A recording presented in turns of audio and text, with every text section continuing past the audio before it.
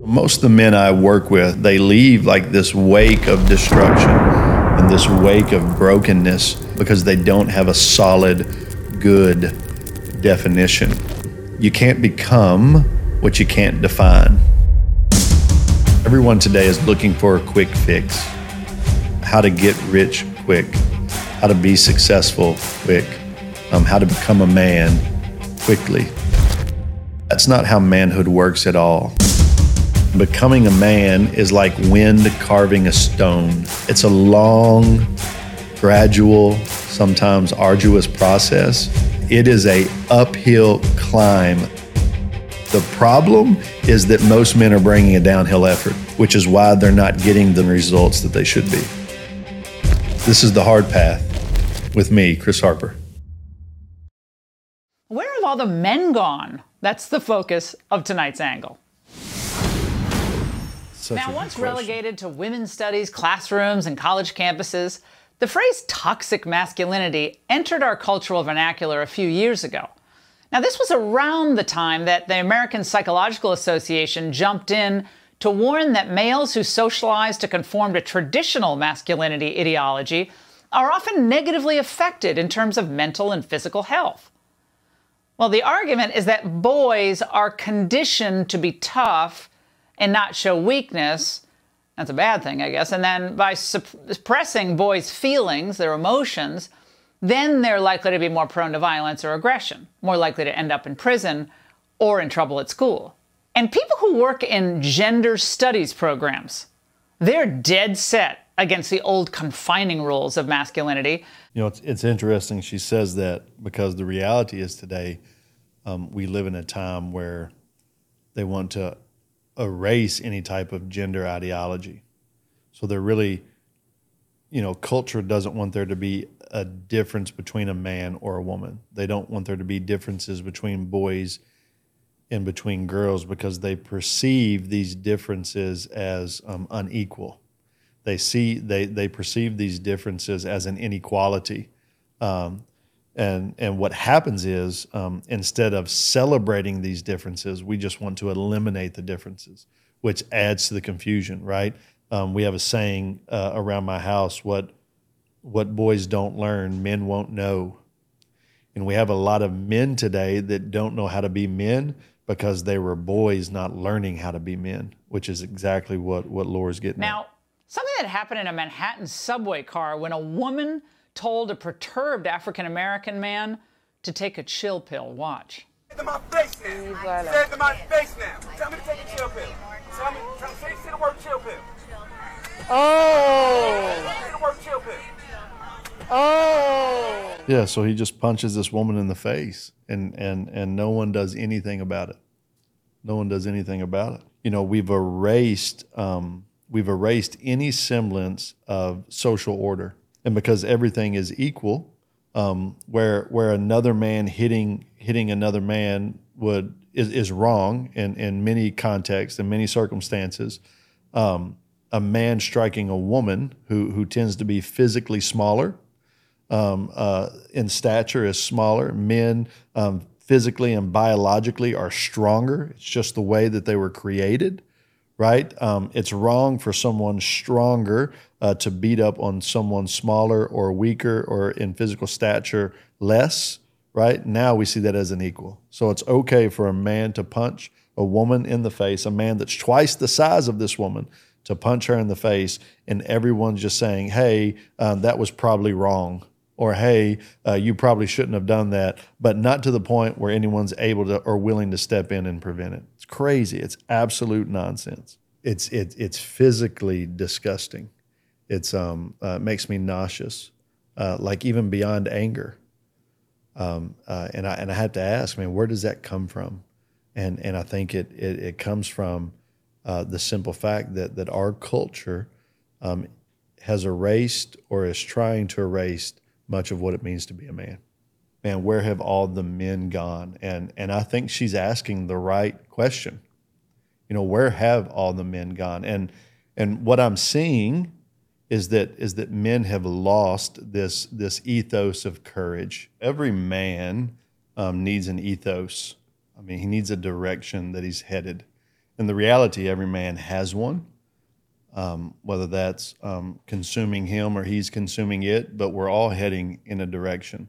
And I think that's what happens when you live in a culture that like makes fun of chivalry.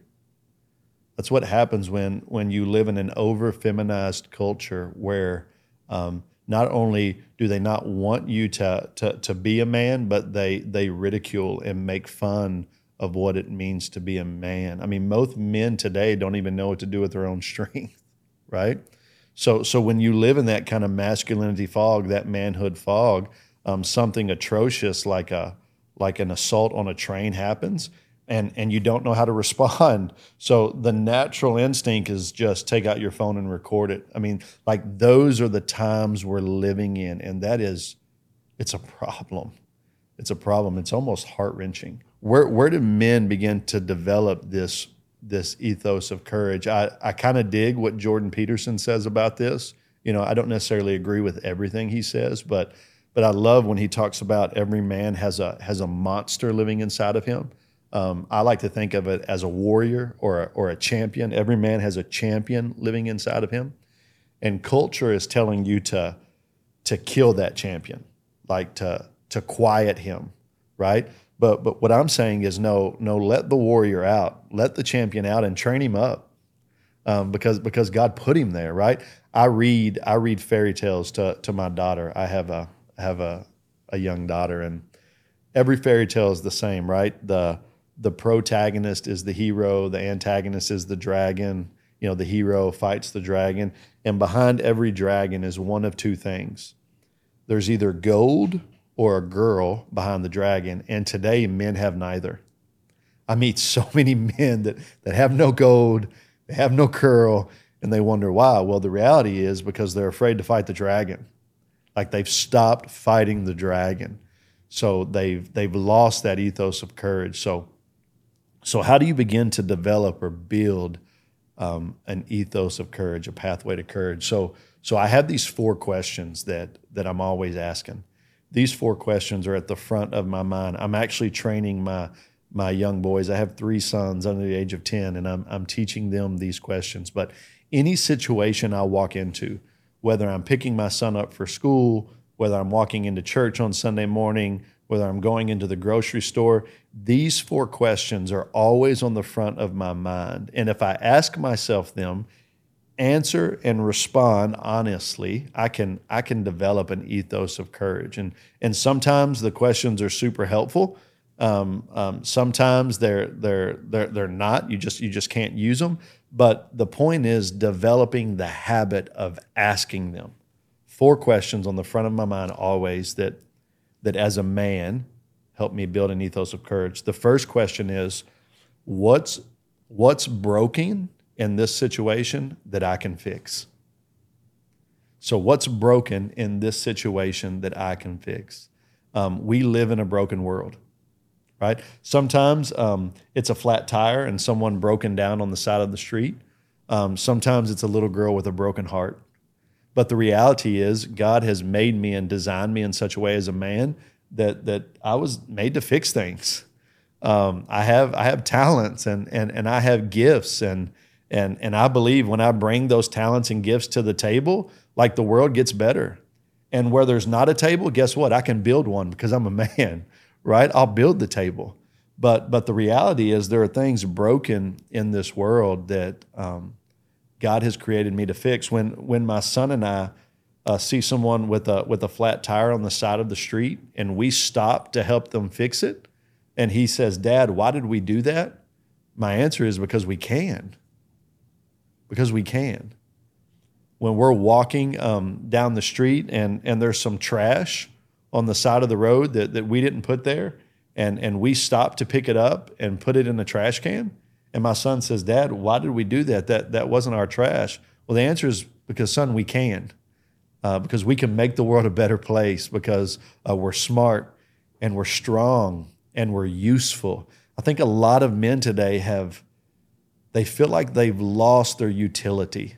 I know I'm in that boat.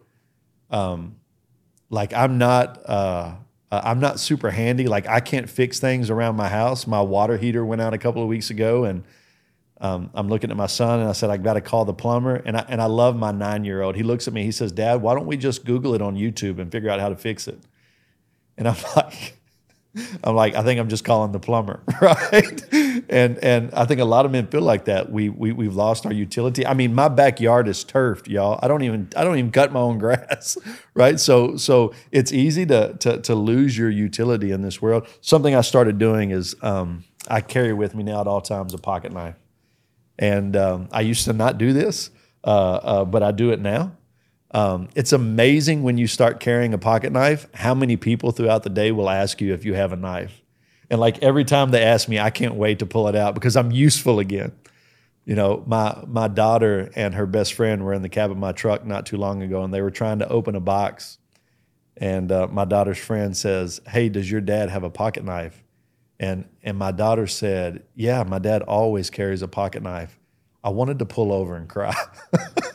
I was so proud that I had this knife, and I couldn't wait to pull it out and to open the box because there was something broken, there was something not right that I could fix. So I think that's the first question I'm asking is what's broken in this situation that as a man I can fix? And if I have enough courage to step up and act and fix, man, the world becomes a better place. Yeah, I think about that incident on the subway and what was missed, right? There's a lot of men standing around doing nothing about it. And I think what's missing is courage. You know, courage isn't the absence of fear. Courage is moving forward in spite of the fear. People watching this may think, or listening to this may think, man, if someone was only carrying a gun, or if someone was only a black belt in jiu-jitsu, they could have stopped what was happening. But that's not the case. Carrying a gun or being a black belt in jiu-jitsu doesn't necessarily make you courageous.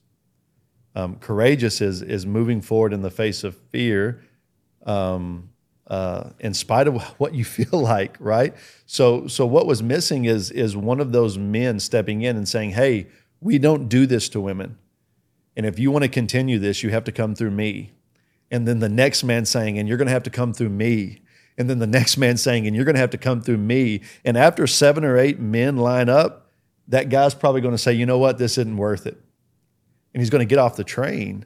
That's what courage is, right? And because they lacked that ethos of courage, because they lacked of an understanding of, hey, like there's something broken here, there's something not right here, and I have the ability to fix it and stand in. I mean, I'm not carrying a gun. I don't know karate, but that's okay. I can stand between evil.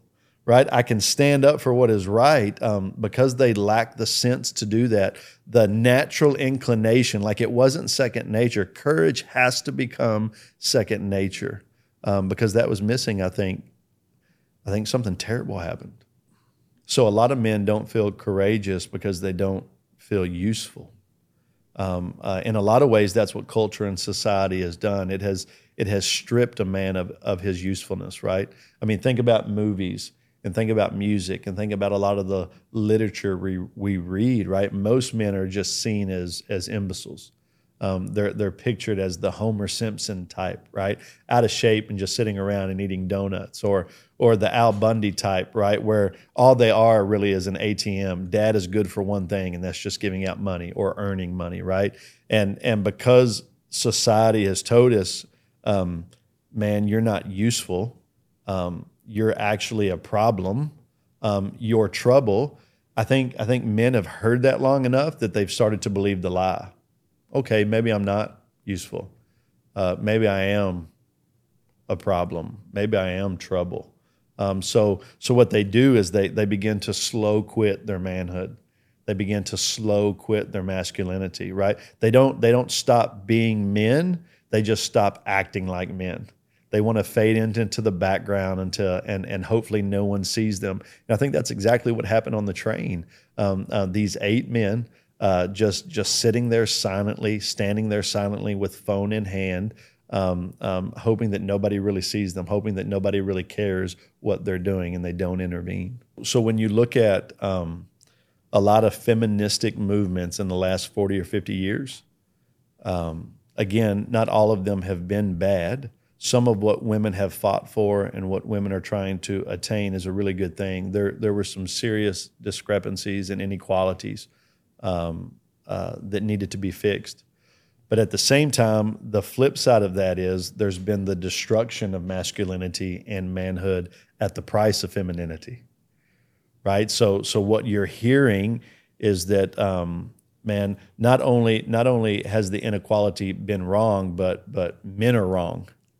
Being a man is wrong, right? Being a man is problematic. You look at the problems in the world, and they trace back to an absentee father or an unloving husband or a passive man, right? So there's this narrative that begins to be written that yeah, men are the problem and men are trouble, and if we can just do away with men, the world would be a better place. I think the leading feminist today says the world needs men like a fish needs a bicycle.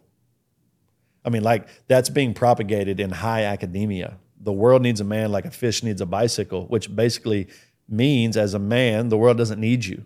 You're useless. And you begin to believe that, which is why we don't see men doing the things they need to be doing. And I'm trying to rewrite that narrative, right? I'm trying to tell men, you know what? The world says you're trouble. Well, I'm telling you to be trouble. Just be good trouble. Be good trouble. I love what John Lewis says, who marched with Martin Luther King Jr. He said, man, start trouble and be trouble. Just be good trouble. And I'm telling you as a man, that's exactly what you need to be. You need to be good trouble. You're a problem. Let's start acting like one. Hell yeah. I love that. So the second question that I'm always asking myself is what's missing that I can add? As a man, there are certain things in my home, there are certain things in my church, there are certain things in the world that only I can add to it. And that doesn't mean that women are less than or women don't bring as much to the table, but the same is true for them. There are certain things that in my home and in my church and in this world that only women can bring to the table, and those things are good and true and beautiful. But as a man, there are only certain things that I can bring to the table. So when I walk into the room, when I walk into the school, when I walk into church, man, I'm asking myself, okay, is there something here missing that only I can add? And then again, developing an ethos of courage, like I want to add it. So when I go home today, right, what's missing from my home that as a man I can add? Do you know the number one indicator of success for your children? The number one indicator that your children today will be successful tomorrow is how many meals they share at the dinner table with their father.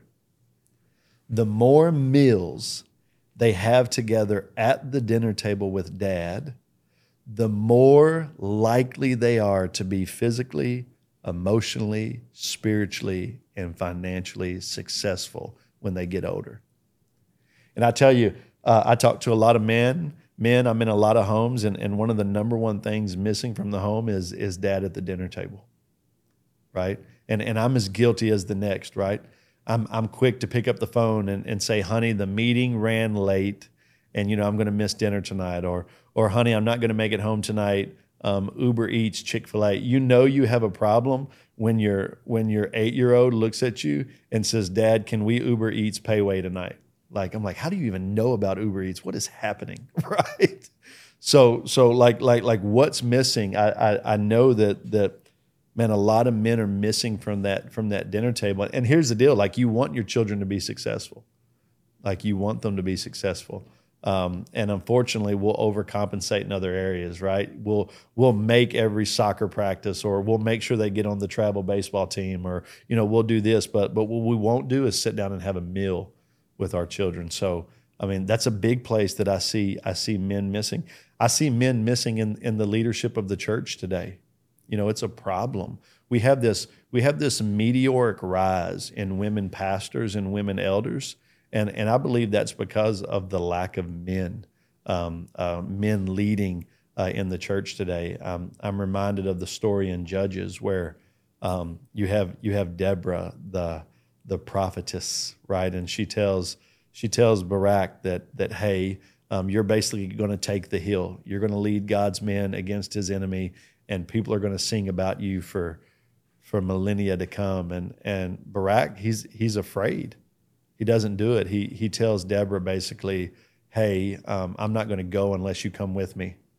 And Deborah's like, you know what? I'm going to come with you, but because you're a coward, you're not going to get the glory for this. As a matter of fact, it's going to be given to someone else. And it turns out it's given to some tent girl named Jael who drives a peg through the guy's head, right? So today I'm sitting here and we're singing about Deborah and we're singing about Jael when we should have been singing about Barak, but we are not, because he didn't step up and fill the void when something was missing, right? And there's so many men today doing that in the church. And then I think we see it in the world, right? Whether it's fatherhood, whether it's marriages. 1 in 4 men commit adultery. 1 in 4 men today are unfaithful to their wives. What's missing? Like the courage and conviction to stay with your wife, like to not sleep around and sleep with other women. It's so it's so harmful. It's so dangerous. So I'm always asking myself as I'm coming into these different situations, man, what's missing from this situation that I as a man, that I as a father, that I as a husband can add to the situation to make it better? So even when I think about my marriage and I think about, man, what's missing, to know what's missing, you have to know the ingredients that make it good. People who ever, cooked a great meal, or maybe you've baked a cake. Like if you baked a cake with no sugar, you know that it's a sugar-free cake, which in my opinion is un-American. Sorry, but like when an essential ingredient is missing. So when I think about my marriage, I'm like, what are the ingredients that make my marriage whole? And then what's being missed, right? So I think about like serving my wife, being her helpmate. Am I putting her needs above my own, right? And sometimes that's as simple as being sure that after she's cooked a wonderful dinner that I help clean up and do the dishes. Sometimes that's being mindful that she's had the littles. She's had our 2 little boys. I have a 4-year-old and a 3-year-old, and it's crazy train. And after she's been with them all day, and I come home, I take over. I'm the one that gives them baths and helps them get in their PJs and gets them to bed. Like, am I being a good helpmate, or am I being selfish? Am I coming home and thinking, I've had a hard day at work. All I want to do is eat and watch the game. And that's not good. Like I'm missing from that equation. Servanthood is missing from that equation. I think about when we were first married, and without kids, it was glorious in a lot of ways, but we were able to travel and we were able to do things, right? Like even being married, I dated my wife. So I think, man, when's the last time I took my wife on a date? Often what's missing from my marriage is date night, right? So I have to be intentional about scheduling that date night and remembering man, she's my bride. She's my best friend. I want to serve her well. So giving her stuff to look forward to. We love, my wife and I, every 2 or 3 months, we plan a weekend where we just get away, right? And what that does, it's not just a reprieve from the daily grind, but it also gives her something to look forward to. She knows, when the kids are wheels off and when the finances are tight and when maybe the marriage isn't going well, she knows, man, in 8 weeks, man, we're going to get that hotel retreat.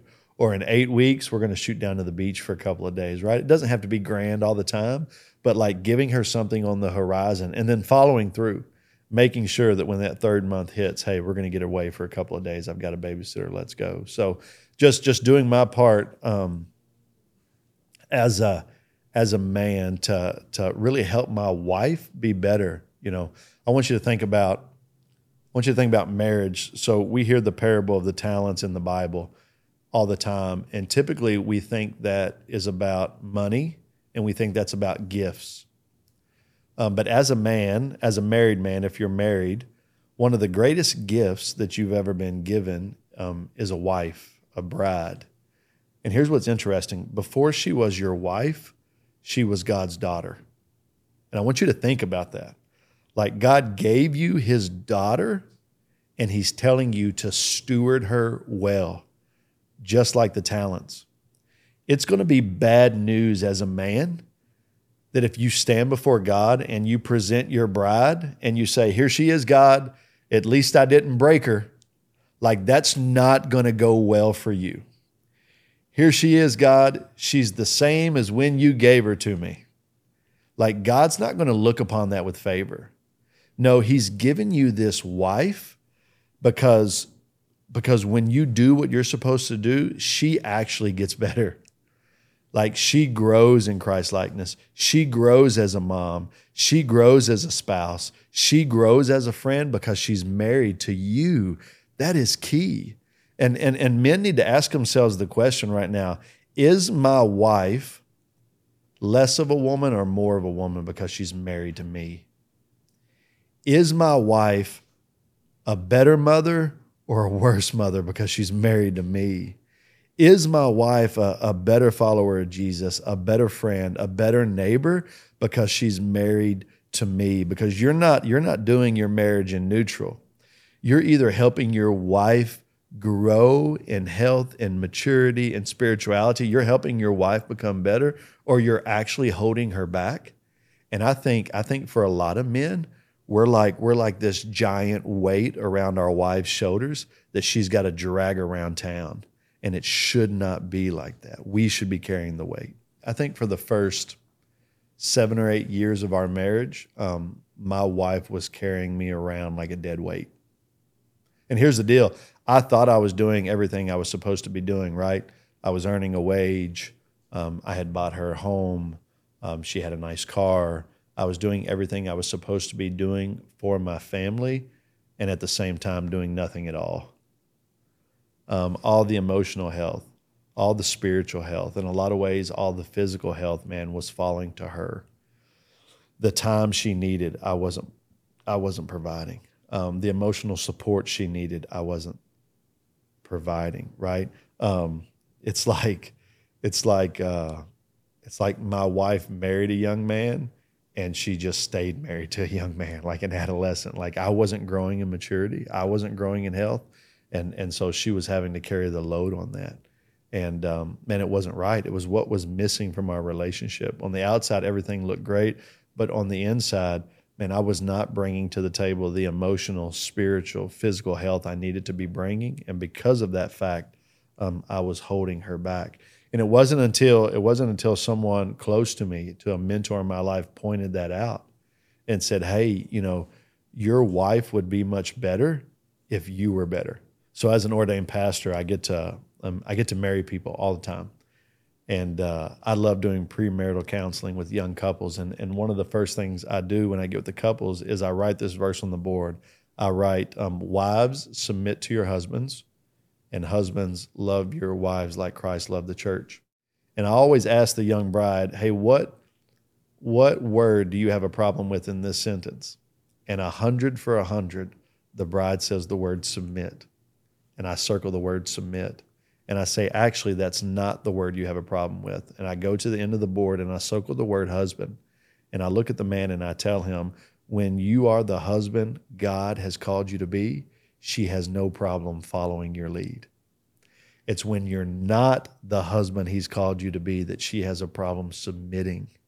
Right? When you lead her well and honor her well and serve her well, when you put her needs above your own and die to selfishness, man, your wife will look at you and say, man, that's the type of man I want to follow. That's the type of man that I'm proud to lead me, and she will follow. So when I start thinking about the third question, it's probably the most convicting. The third question is, what's evil happening right now that I can destroy? But honestly, man, more times than not, it's the evil in my own heart that I've got to kill. right? I tell people all the time that Chris Harper is a new creation. I have been saved by King Jesus. I'm a born-again believer. The problem is, as Paul talks about in Romans 6 and Romans 7, like the old man of death is still there. The old Chris Harper is still there, wanting to pull me back into the old ways. So every morning, like I have to wake up and I have to drown the old man of death. I have to drown Chris Harper. The problem is he's a hell of a swimmer. I'm talking like Michael Phelps level, right? And he's always trying to get the best of me. So every day I have to wake up and I have to die to that old selfishness. I have to die to my old ways so that I can better love and honor and serve those in my life. You know, I used to think if a man ever broke into my house to assault my wife, like I would stand between him and her and defend her. What I've come to learn over the years is that the man that breaks into my house every day and assaults my family is me. I do that through my indifference, my passivity, my anger, my lack of gentleness, my lack of self-control. Like I'm the guy I've got to guard my wife against. I'm the guy I've got to guard my family against. Like that's the evil I'm trying to get up every day and kill so I can be the man that I've been called to be and love my wife well, serve my family well, be a better citizen, a better friend, etc. What would you say to somebody who doesn't really have that compass? My response would be that we're all spiritual beings. Like you can't deny that. Every man within him has a sense and a desire that there is something outside of himself. There is something greater beyond himself. That's why we're on this journey.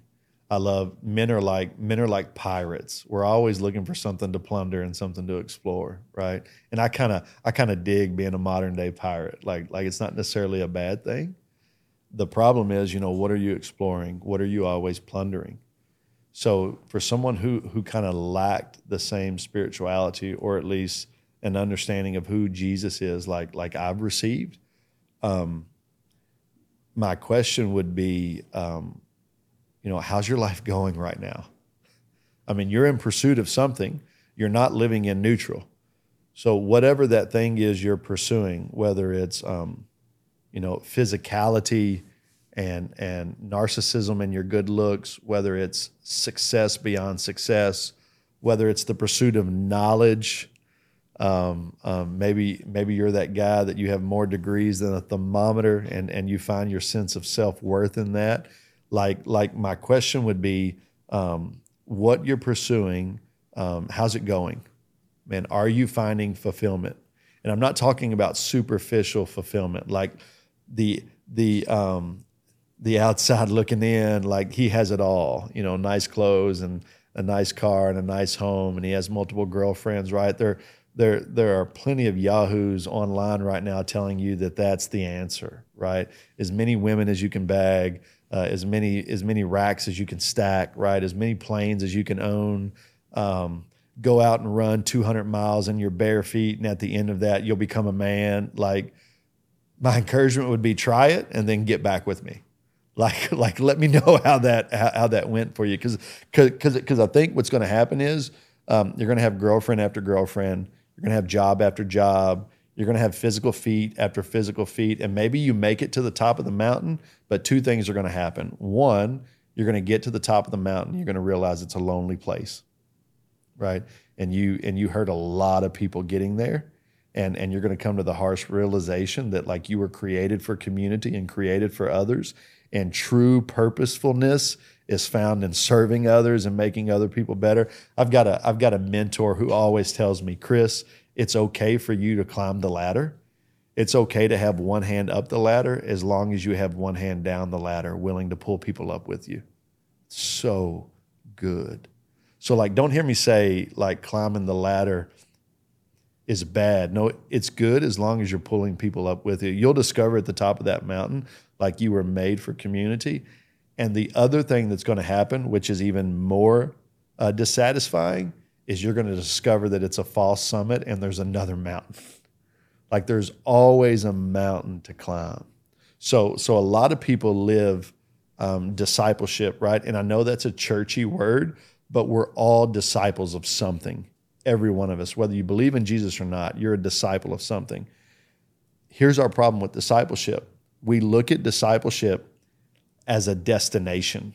So we think if I can just make it there, I've arrived. If I can just read the Bible in a year, I've arrived. If I can just make $1 million, I've arrived. If I can just find the right girl, so we look at discipleship as a destination when what we should be doing is looking at discipleship as a direction. It's not a destination, it's a direction. Is the direction of my life on track? Am I headed in the right direction? For me personally, I've discovered that right direction is becoming more and more like Jesus Christ. Like it's the only direction I've ever been on that has brought fulfillment, purpose, and satisfaction in my life. So the fourth question is probably my favorite. The fourth question I'm asking of every situation, any situation, man, what's good happening in this situation that I can preserve and promote? Like what's good that I can replicate? Yes, we live in a broken world. Yes, we live in a dangerous world. But at the same time, man, we live in a good world with a lot of good gifts and a lot of good people, man. So I'm just looking to see, man, did something good happen that I can promote, right? I was at my son's basketball game a few weeks back, and my son is not very athletic. As a matter of fact, he rides the bench most games. So it's the city championship, and they're down by 1, 9 seconds left, and like usual, my son's on the bench. And I'm not one of these crazy dads that thinks his 9-year-old is Kobe Bryant. So don't get that in your head. I'm okay with him riding the bench because he just can't dribble. Like I get it. So he's on the bench, and his best friend has the ball, and his best friend throws this shot up at the buzzer, and he hits it to win the city championship. They win by 1 point. And I watch my son. I immediately turn from the game to the back of the bench, and I watch my son jump up, sprint onto the floor, and tackle his best friend. He is so happy for the success of his team and the success of his best friend. And I'm sitting in the crowd watching this, and I'm thinking, that's good. I want to be like that. I want to be the type of man that when the guy next to me gets the promotion and I don't, when my buddy buys a bigger home than me, like I want to be the guy that naturally says, man, I'm happy for you. Congratulations. Like I want to consider other people more important than myself. And my 9-year-old has that. Man, he has that good trait. And I saw it, man, and I want to replicate it. So I think as men, we have to have our eyes open to what's good so that we have good things that we can promote and reproduce, right? Because it's easy as men, at least it's easy for me to get caught up on the negative. You know, I've told you a couple times now, I have a lot of kids, so I have Legos all over my house. And I don't know about you, but like if you've ever stepped on a Lego at the middle of the night, you will say things that are unholy. You will say things that are unholy. And I've done it. Like I've stepped on Legos and it's a problem. After doing that so many times, man, this is what started happening. I started coming home and immediately I was looking for Legos all the time. And because I was always looking for Legos, I started missing what was good. So I would come home and instead of embracing the fact that my 2-year-old was so happy to see me, like his superhero had just walked through the door, Daddy, you're home, I immediately thought, man, where are the Legos? Like both literally and kind of metaphorically, where are the Legos? I got so caught up on looking for what was wrong, I missed what was right and what was good. I meet a lot of men that are stuck in that rut. You're so caught up on the job you don't have, the relationship you don't have. You're so caught up on what happened to you. You're so caught up on who did this and who didn't do that, that you literally miss all the good that is happening in your world.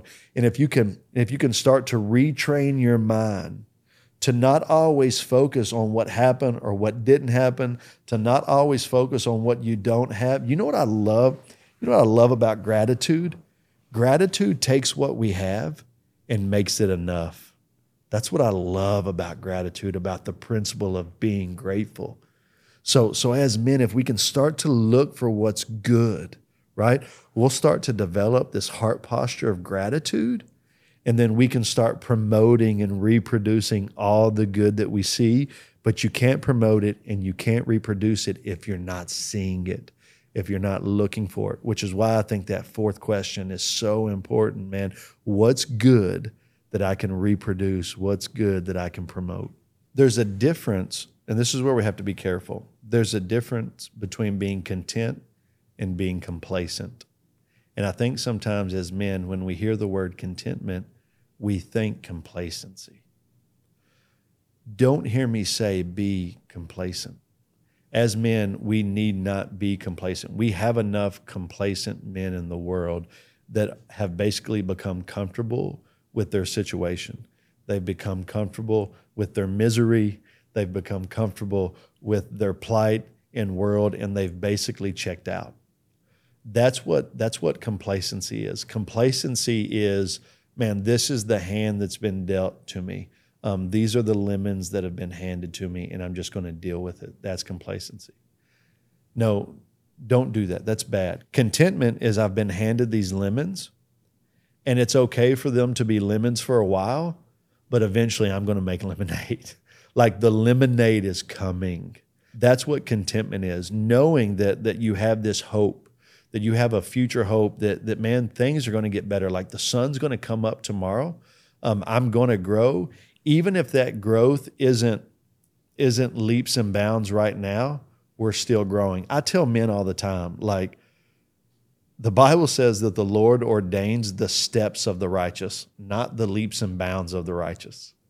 We think we're only making progress if we're doing it in leaps and bounds, when in reality, progress often happens at a crawl, right? It's wind carving the stone, right? So as men, I'm going to fall. I just want to fall forward. Like I'm just going to keep falling forward. Even when I slow down, even when I trip up, I'm still moving up the ladder. I'm still moving down the neighborhood. I'm still moving forward in the world, but I'm just not doing it 2 and 3 rungs at a time, like we're told we can do, or that we see all the time on online, like the Grant Cardones of the world. Come to this seminar, and then tomorrow you're going to be a millionaire. It's just not true unless you're selling crack. If you're selling crack, then you can do that. But other than that, like it's just not going to happen. And that's where, because it doesn't happen, we can fall into complacency. And I'm telling you, complacency is bad. Like, don't be complacent with your situation in life. Be content knowing that it can and will get better. So when I think about these 4 questions in summation, right? When I think about, man, what's broken that I can fix? What's missing that I can add? What's evil that I can destroy? What's good that I can promote? When I think about those questions, one, just thinking about them opens up my worldview. Like just thinking about them makes me a more active, passionate man because I now have the knowledge to ask the questions I didn't even know I needed to be asking, right? And having that knowledge that I now have the knowledge to ask the questions I know I need to ask, man, gives me a sense of confidence. It gives me clarity around conviction and courage, and it gives me a roadmap to develop that courageous ethos and be the man I've called to be. So one, I hear a lot of men who receive these questions. They're just super thankful. Man, I've got a roadmap. I've got a compass. I know the right questions to ask now. And then what happens as you ask those questions and then begin to respond, like you're going to become that dude. You're going to become, what some would say that alpha male, that type A male, that even though you don't have a black belt in jiu-jitsu, even though you don't have your own personal airplane with stacks of cash in it, like you're going to become that man that's ready to respond when something's wrong. You're going to become that man that responds when something is missing. And here's what's going to happen. As you begin to respond, because the majority of men don't respond, people will naturally look to you as a leader. So you're not seizing leadership, right? You're not with the loud megaphone saying, hey, I'm a leader, come follow me, which is what all these guys online are doing. No. You're saying, watch me act, watch me in action, now come be like me. And men are going to look at you and say, oh my gosh, I want to be like that guy. Did you see that guy? Did you see how he responded? Did you see what he did? Did you see when he pulled out that pocket knife and opened that box? Like, I want to do that. Like, they're going to naturally want to follow you because you're a man that takes action. And then here's what happens, right? So you get a definition, you know what to ask, you take action, and then over time, you're going to grow in influence. And when people need things, when they need advice, when they need wisdom, when they need a pocket knife to open something, they're going to come and they're going to ask you. And as a man, I can't think of a greater privilege, a greater honor than to be needed, than to be wanted. When my wife or my children or my neighbor or my colleague has a problem or has a question, they don't go to Wikipedia, they don't go to Google, they come to Chris because they know he's a man of action. He's a man that can be trusted. He's a man that responds.